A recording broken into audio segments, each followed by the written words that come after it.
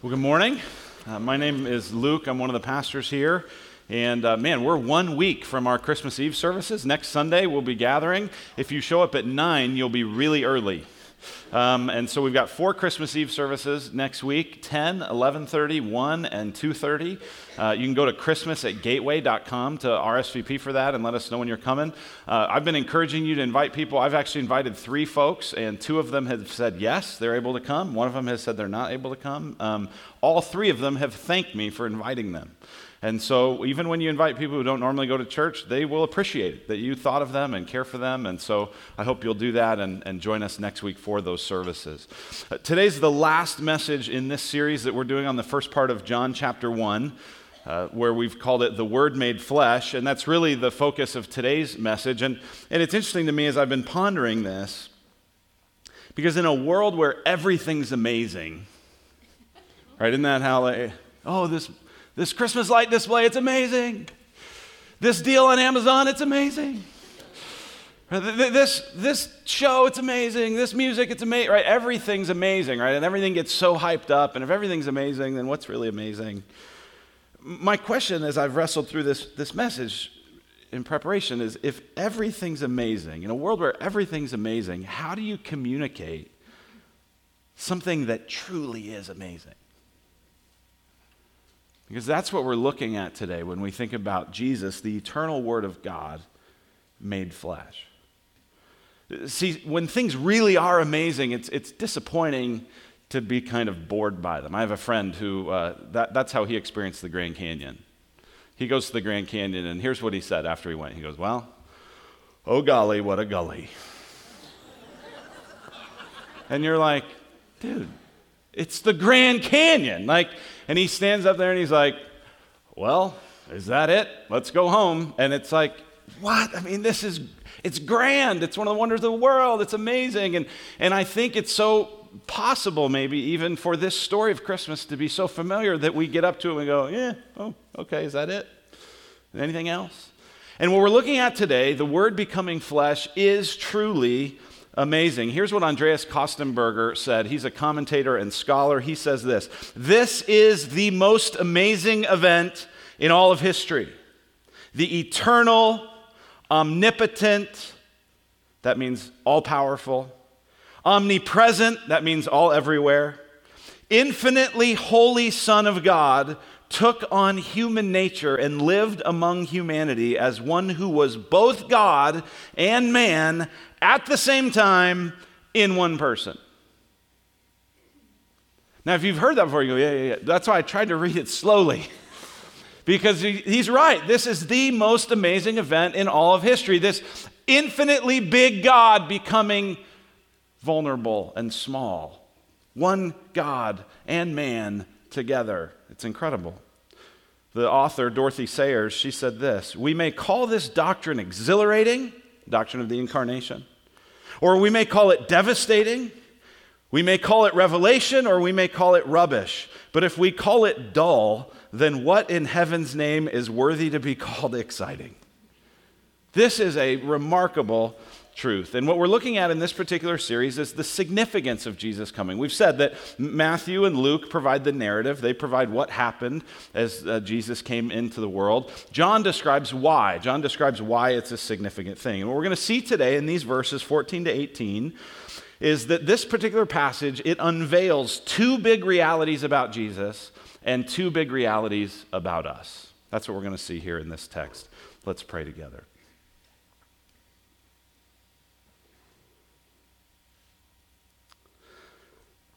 Father in heaven, as we look at Jesus, the Son, bringing your revelation to us, would you give us revelation in our hearts? Would you open the eyes of our hearts and allow us to see the glories and the majesties and the wonders of the Word becoming flesh? I pray that in Christ's name. Amen. So this passage unveils 2 big realities, first about Jesus. And the first one is this, is that Jesus is the full revelation of God. Jesus is the full revelation of God. The summary verse of this passage is verse 18. If you have your Bible, go down and look at this. And John wraps everything he's been saying up with these words in verse 18. He says, no one has ever seen God. You know that's true, right? No one had seen God. And he says, the only God who is at the Father's side, he has made him known. Jesus, this Word made flesh, John wraps all this up and says what Jesus has come to do is to make this God known. No one has ever seen him, but in Jesus now we see him. He is made known. That phrase at the end of verse 18, look at it, it says, he has made him known. That phrase, made him known, is that same Greek phrase is used throughout the book of Acts when it describes people telling a story of something that had happened. Right? So when Paul is traveling around and he's planting all these churches among the Gentiles, he reports back to the church that sent him and he tells them, he narrates to them everything that took place. That's the same word. So what this is saying is that Jesus is the narration of God. Jesus takes the guesswork out of what God's like. He's making him known. He's revealing him in a full way. How does he do this? Well, go back up to verse 14. The Word became flesh and dwelt among us. Dwelt. That word dwelt, you can circle that if you're a person that writes in your Bible. I don't know what you do if you've got it on your phone. Highlight it maybe. That word dwelt literally means pitched his tent or tabernacled. And what we're going to see in a moment is that that's a significant thing because in the Old Testament, the tabernacle was the place where God dwelt among his people, where God lived among his people. The presence of God was made known in the tabernacle. And so it says, the Word became flesh and tabernacled among us. Jesus pitched his tent among us. This is a way of saying Jesus is God. He's revealing who God is. Now, all throughout this passage, especially, well, really the whole thing, there's lots of references to Exodus 33 and Exodus 34. And so I want to actually take some time, and we'll spend the bulk of our time on this first point in this message, but I want to actually ask you to turn in your Bible, go way left to the book of Exodus. Exodus chapter 33. If you have one of the black hardcover Bibles, that's on page 73.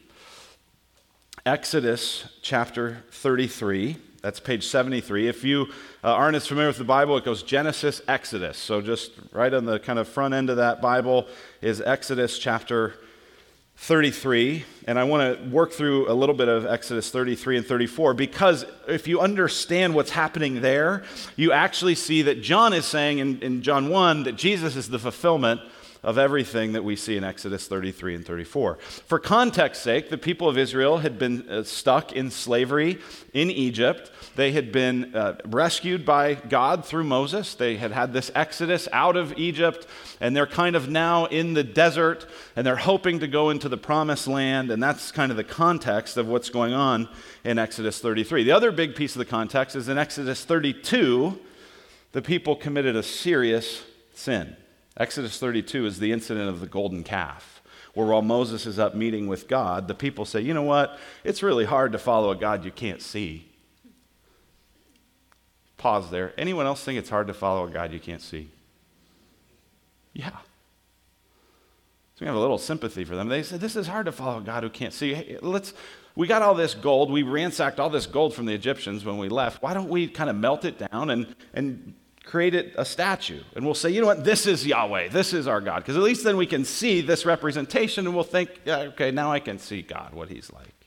So that's what happens in Exodus 32, and Moses is very, very mad. God is very, very mad, and here's what it says in the beginning of Exodus 33. The Lord said to Moses, depart, go up from here, you and the people whom you've brought up out of the land of Egypt, to the land of which I swore to Abraham, Isaac, and Jacob, saying, to your offspring I will give it. He says, all right, guys, you've been in this wilderness place. It's time to go in the land. This is what God's saying. Verse 2, I will send an angel before you, and I will drive out the Canaanites, the Amorites, the Hittites, the Perizzites, the Hivites, and the Jebusites. So all the enemies that you've been worried about, I'm going to get rid of them. I'm going to drive them out. Go up to a land flowing with milk and honey. So pause there a second. God's saying, listen, you're going into the promised land.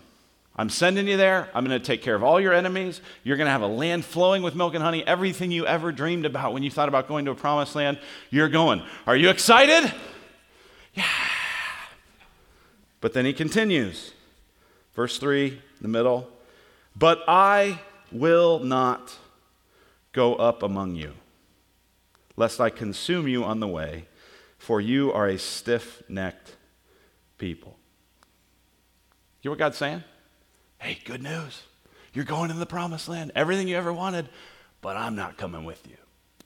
Because if I go with you, y'all are so bad, I'm going to probably destroy you on the way. You ever have that moment as a parent where you're like, if I say a word to my kids, I'm going to kill them. So I'm just going to not say anything right now. I'm going to take a walk. I'm going to count to 10. Right? That's what God's saying. Like, I'm not going with you. You can go. It'll be great. I'm not coming. I actually preached on Exodus 33 a few years ago on Christmas Eve, kind of a weird Christmas Eve message. Let me just ask you, if God gave you everything you wanted and everything you dreamed about, he gave you that job, and he gave you that spouse, and he gave you those kids, and you didn't just have kids, but they were great kids, and they did great in school, and, team MVP, and incredible musicians, and they got the scholarships, and you had the life, and you had the money, and you had the vacation home, and you had everything you wanted, but you didn't have God. You okay with that? See, a lot of us would be. This actually, as stubborn as they were, it cuts them to the heart. Look at verse 4. When the people heard this disastrous word, they mourned, and no one put on his ornaments. For the Lord had said to Moses, "Say to the people of Israel, you are a stiff-necked people. If for a single moment I should go up among you, I would consume you. So now take off your ornaments that I may know what to do with you." Therefore the people of Israel stripped themselves of their ornaments from Mount Horeb onward. Now the next little part talks about how Moses used to go and meet with God, but skip down to verse 12, where you see Moses now interacting with God on the basis of what God has said. Moses said to the Lord, "See, you say to me, bring up this people, but you have not let me know whom you will send with me. Yet you have said, I know you by name, and you have also found favor in my sight. Now therefore, if I have found favor in your sight, please show me now your ways, that I may know you in order to find favor in your sight. Consider too that this nation is your people." This is Moses saying, listen, God, it's not good enough to just have your promises. We want you. We want you to be with us. Our hope is not in the stuff you give us, it's in you being with us. That's what he's saying. Verse 14, and God said, "My presence will go with you, and I will give you rest." And I love this. Moses is so worked up about this, it's almost like he didn't hear God say that.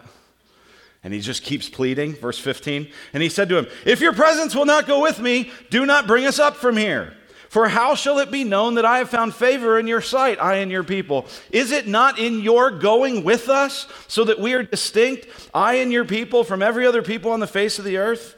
And the Lord said to Moses, "This very thing you have spoken, I will do." Moses, you didn't hear me. I'm coming. I'm going to come. But you get what he's saying. He's saying the thing that makes us distinct as the people of Israel is not that our enemies are defeated. It's not that we have this land of milk and honey. It's that God is with us. It's Emmanuel is what makes us the people of God. God says, okay, I'll come. I'm coming with you. "For you have found favor in my sight," in verse 17, "and I know you by name." And then look at this question in verse 18, because this is going to be key in looking back at John 1. Moses said, "Please show me your glory." God, I want to see your glory. The glory of God is his splendor, his radiance, his weightiness, his majesty. God, please show me your glory. Show me the essence of who you are. Verse 19, God said, "I will make all my goodness pass before you, and will proclaim before you my name, the Lord. And I will be gracious to whom I will be gracious, and will show mercy on whom I will show mercy. But," he said, "you cannot see my face, for man shall not see me and live." You know what God's saying? Moses, you don't know what you're asking for. You want to see my glory? You want to see the essence of who I am? You can't see that and live. That'll kill you. Verse 21, and the Lord said, behold, there is a place by me where you shall stand on the rock, and while my glory passes by, I will put you in a cleft of the rock, and I will cover you with my hand until I have passed by.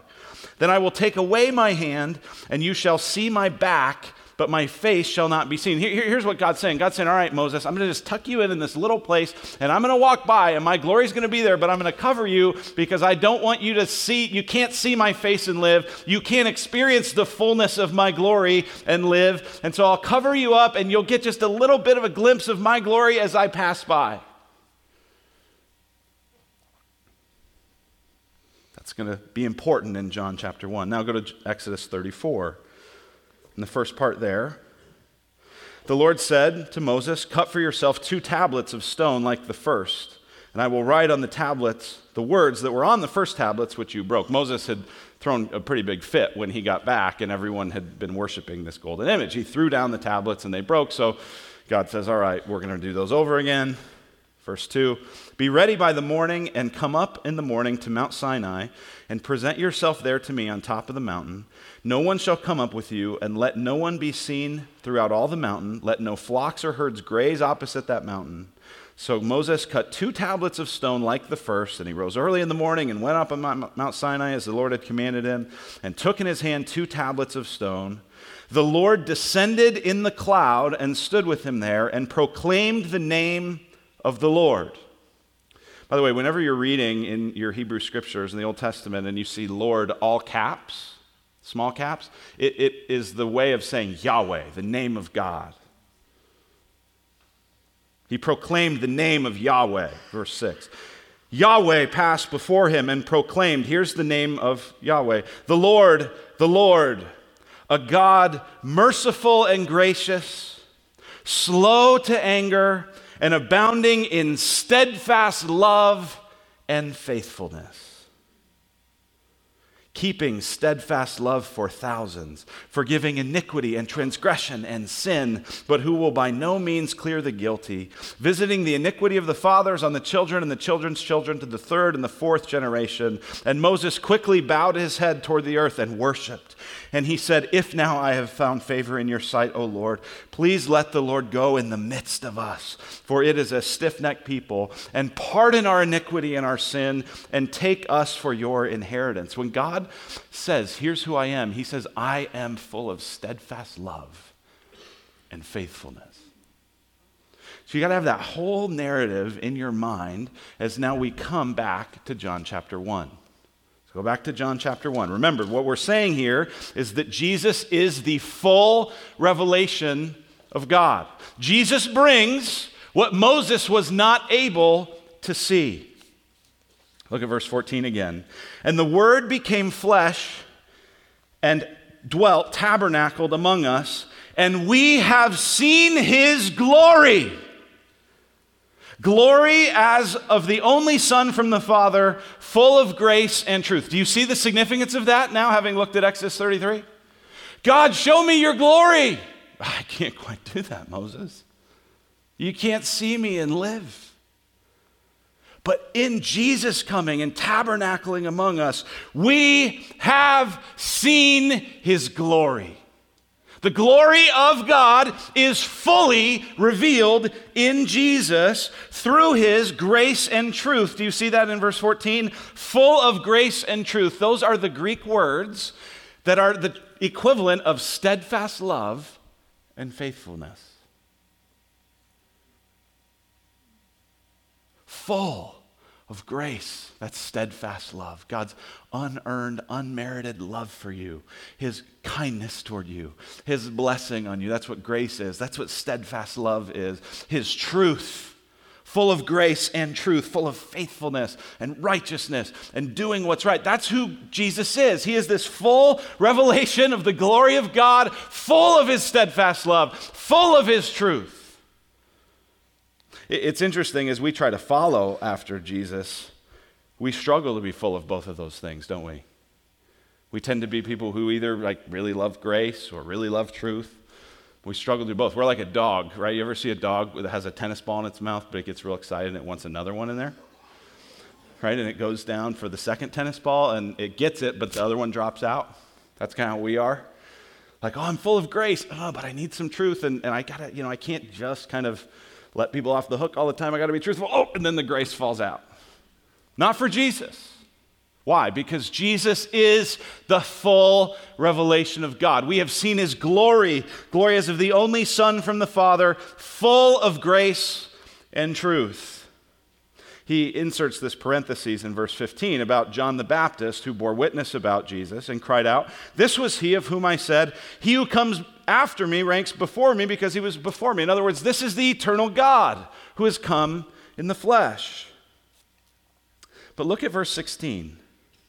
"For from his fullness we have all received grace upon grace. For the law was given through Moses, grace and truth came through Jesus Christ." Now, this is going to get a little bit in the weeds here, so I need you to follow with me and track with me on verses 16 and 17, because I have for a long time had a difficult time understanding the relationship between verses 16 and 17. Verse 16, "For from his fullness we've all received grace upon grace." I go, yeah, I get that, right? When God comes in the flesh and he shows the fullness of his glory, the fullness of who he is, wow, that's grace upon grace. I mean, that's overflowing grace. But then verse 17 seems like a random, well, what's that have to do with verse 16? Look at verse 17. "For the law was given through Moses, grace and truth came through Jesus Christ." Now, the reason this has always been a problem for me, because I always thought that John was saying, the law came through Moses. Boo. Grace and truth came through Jesus. Yeah. Right, that's how I always read it. Like, law bad, grace and truth good. And so it was like, well, how's that grace upon grace? And here's what I actually learned, is that word upon, grace, actually is a word that it's the Greek word anti. Grace, anti-grace. Grace in place of grace. In fact, you probably, if you have a printed Bible at least, in verse 16, you've got a little footnote there. Mine is a number 4. And if I go down to the footnote, it says, "or grace in place of grace." Here's what he's saying. "For from his fullness, we have all received grace in place of grace. The law came through Moses. Grace and truth came through Jesus." Here's what he's saying. Get this.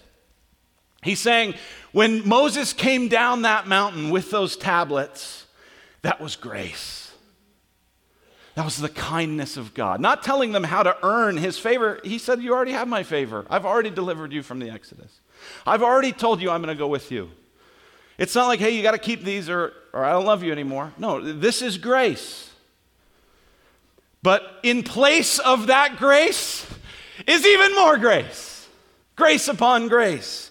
Grace and truth coming through Jesus Christ. Do you get this? Jesus is the full revelation of God. You want to know who God is. You want to know his steadfast love. You want to know his faithfulness. Look to Jesus.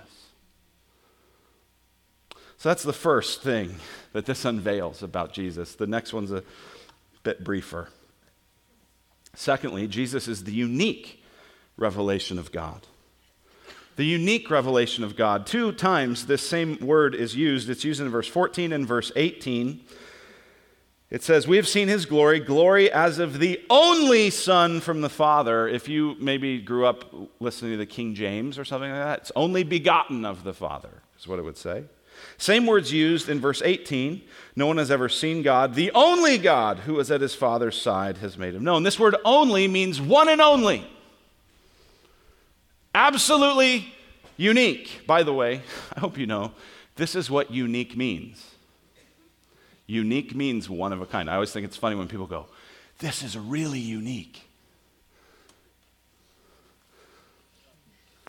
Yeah, it's unique. It's one of a kind. No, but it's really unique.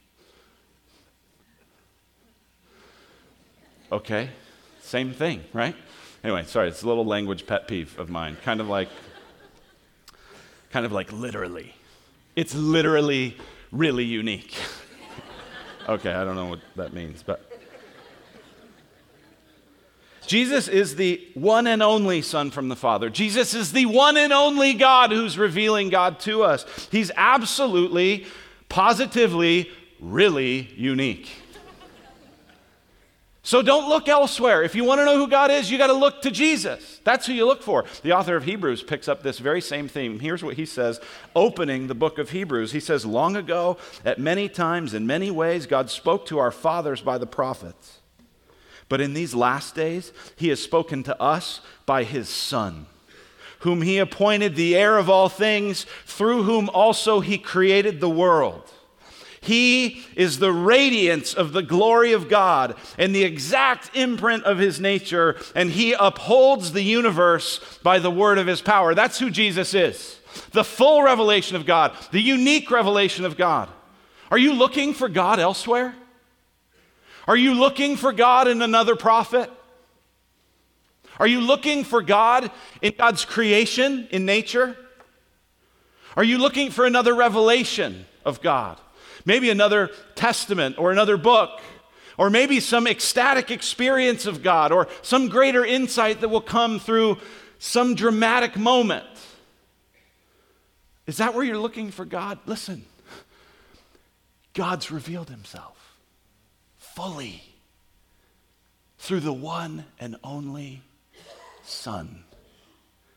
He has spoken definitively, done through his Son. So look to him. Jesus is the full revelation of God, and Jesus is the unique revelation of God. Now, there's one part of this verse that we haven't really touched on much yet, but it's so, like, this might be one of the hardest things for me to understand or believe in the Bible, and it's the beginning of verse 14. The Word became flesh. A number of commentators that I read pointed out that a number of other religions and worldviews have taken this idea that at different points, different gods have inhabited a body or have taken on the form of some animal or something like that. But that the word that John uses here is very intentional when it says the Word became flesh. There are other ways that he could have said the Word wore a body for a while. But he's saying, no, this Word became flesh. It's this all-encompassing. It stands for the whole person. Jesus didn't temporarily inhabit a body. Jesus took on flesh permanently forever. The Greeks couldn't comprehend this because they viewed this word, this logos, as this kind of ideal, invisible, eternal reality. The idea that would become a person? They thought, the body's bad. Jews similarly couldn't wrap their mind around this. They had thought a lot about how no man could become God. They never thought about whether God could become man. And so when John says the Word became flesh and dwelt among us, this is mind-blowing. Just talking personally, this is harder for me to believe than Easter. Because I kind of expect that if God's God, he could rise from the dead. Right? But I got a 14-month-old son at home who I'm teaching language to. Hank, get your hands out of your pants. Hank, put that away. Hank, don't throw that ball at your sister's face. Right? There's all these things like, bah. Right? It's easy to imagine God raising from the dead. It's hard to imagine God, Jesus, get your hands out of your pants. Jesus, don't roll around in the dirt. Jesus, eat your vegetables. Like, that level of humility and weakness and frailty. Because listen, Jesus was not just fully God, he was also fully man. Luke tells us that he grew in wisdom. How does the eternal God grow in wisdom? I don't know. This is crazy. This is amazing. This is why Kostenberger can say, this is the most amazing thing in all of human history. because it is. It's easy to imagine God as big and glorious and overcoming death. It's hard to imagine God in a weak, frail. Is he breathing okay? Is he choking? You don't imagine little God like that. It's incredible. And so that insight actually not only tells us about the tremendous humility of Jesus, but it also tells us, it reveals two profound things about us as humanity. The first one is this: the remarkable value of humanity. Think about this. Jesus took on flesh, and he will never take it off.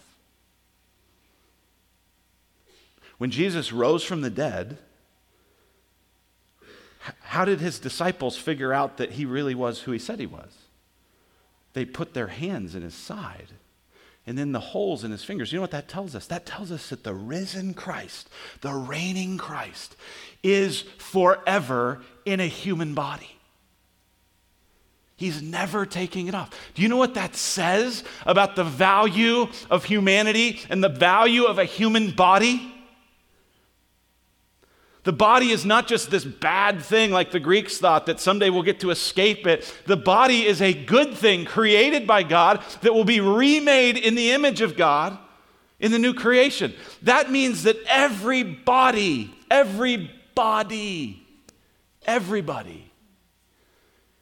is incredibly valuable if Jesus was willing to take that on. And it means that our bodies will go on after the resurrection forever.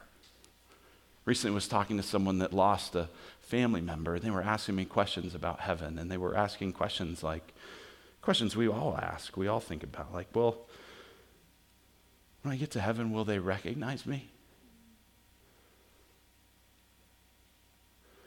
Will we know each other?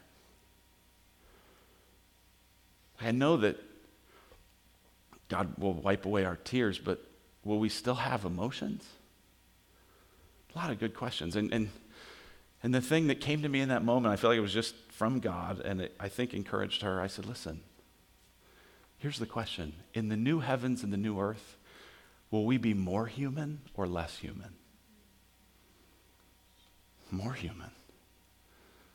So yes, she'll remember you. And yes, she'll feel a full range of emotions, more than you've ever felt here. You'll be more alive than you ever imagined in the new heavens and the new earth. Why? Because that's what Jesus is saying is happening in humanity. Our bodies will be resurrected. These are valuable bodies we carry around. Here's a second remarkable thing this tells us is the devastating need of humanity. So yes, there's remarkable value in humanity if Jesus is willing to take on this body. But it also tells us the devastating need. Why did Jesus have to come? Well, the answer was back in chapter 1, verse 12. So that we could become children of God. To all who did receive him, who believed in his name, he gave the right to become children of God. Jesus had to take on a body. Jesus had to live as a human being. Because listen, every human being had failed to follow God and to trust God. Humanity needed a perfect representative, someone who was not just a representative of what humanity could be, but who was truly human. A truly human person had to obey God, had to live faithfully before God, had to be obedient to God, to be our representative before him. And in the wonder of the gospel, that same truly human Jesus also paid the penalty for our sins that we deserved. This tells us the devastating need of humanity. We could not save ourselves. We could not make ourselves children of God. We could not get to God. God had to come to us. One of my favorite professors in my seminary program is a guy named Mike Williams. Here's what he writes in his book, Far as the Curse is Found. He says, the God of all creation, the God who measures out the heavens in the span of his hand and sifts out the galaxies as you might sprinkle salt on your evening meal, had long ago determined that there was but one way that his sin-scarred world could be cleansed of the corruption of sin. God must become man in order to suffer the penalty of sin and guilt. God must come, embodied in history as the one who saves. So listen, stop thinking you're better than other people. Stop thinking that you can get your way to God. No, you can't. God had to come to you. What humility in Jesus. What grace. What kindness. What mercy. Do you see how this is the most amazing thing ever? Really is. I love what St. Augustine said as he reflected on the incarnation. He said this: man's maker was made man, that he, ruler of the stars, might nurse at his mother's breast, that the bread might hunger, the fountain thirst, the light sleep, the way be tired on its journey, that the truth might be accused of false witness, the teacher be beaten with whips, the foundation be suspended on wood, that strength might grow weak, that the healer might be wounded, that life might die. Why? Well, we might just reflect on what Augustine said and say that Jesus did that so that the hungry may have bread, so that the thirsty may have a fountain, so that those asleep may have a light, that the lost may find the way, the false may live in truth, the fools may astound the wise, the worthless may find their worth, that the weak may be strong, that the wounded may be healed, that the dead may live again. That's why he came. That's what Christmas is. The Word became flesh and dwelt among us, and we have seen his glory. Let's pray. Love incarnate, love divine. Lord Jesus, we praise you. We lift you up. We exalt you. We rejoice in you. We delight in you. We acknowledge, Lord Jesus, that you are the one and only God, the full revelation of the Father, full of grace and truth. Jesus, thank you for your steadfast love and faithfulness. Thank you that we get now to behold your glory. Thank you, Lord Jesus, that you humbled yourself, that the bread became hungry, that life died. Lord, we thank you for that. We pray that you give us eyes to see the magnitude of what that means, that we might find the life that is truly life in you. Amen.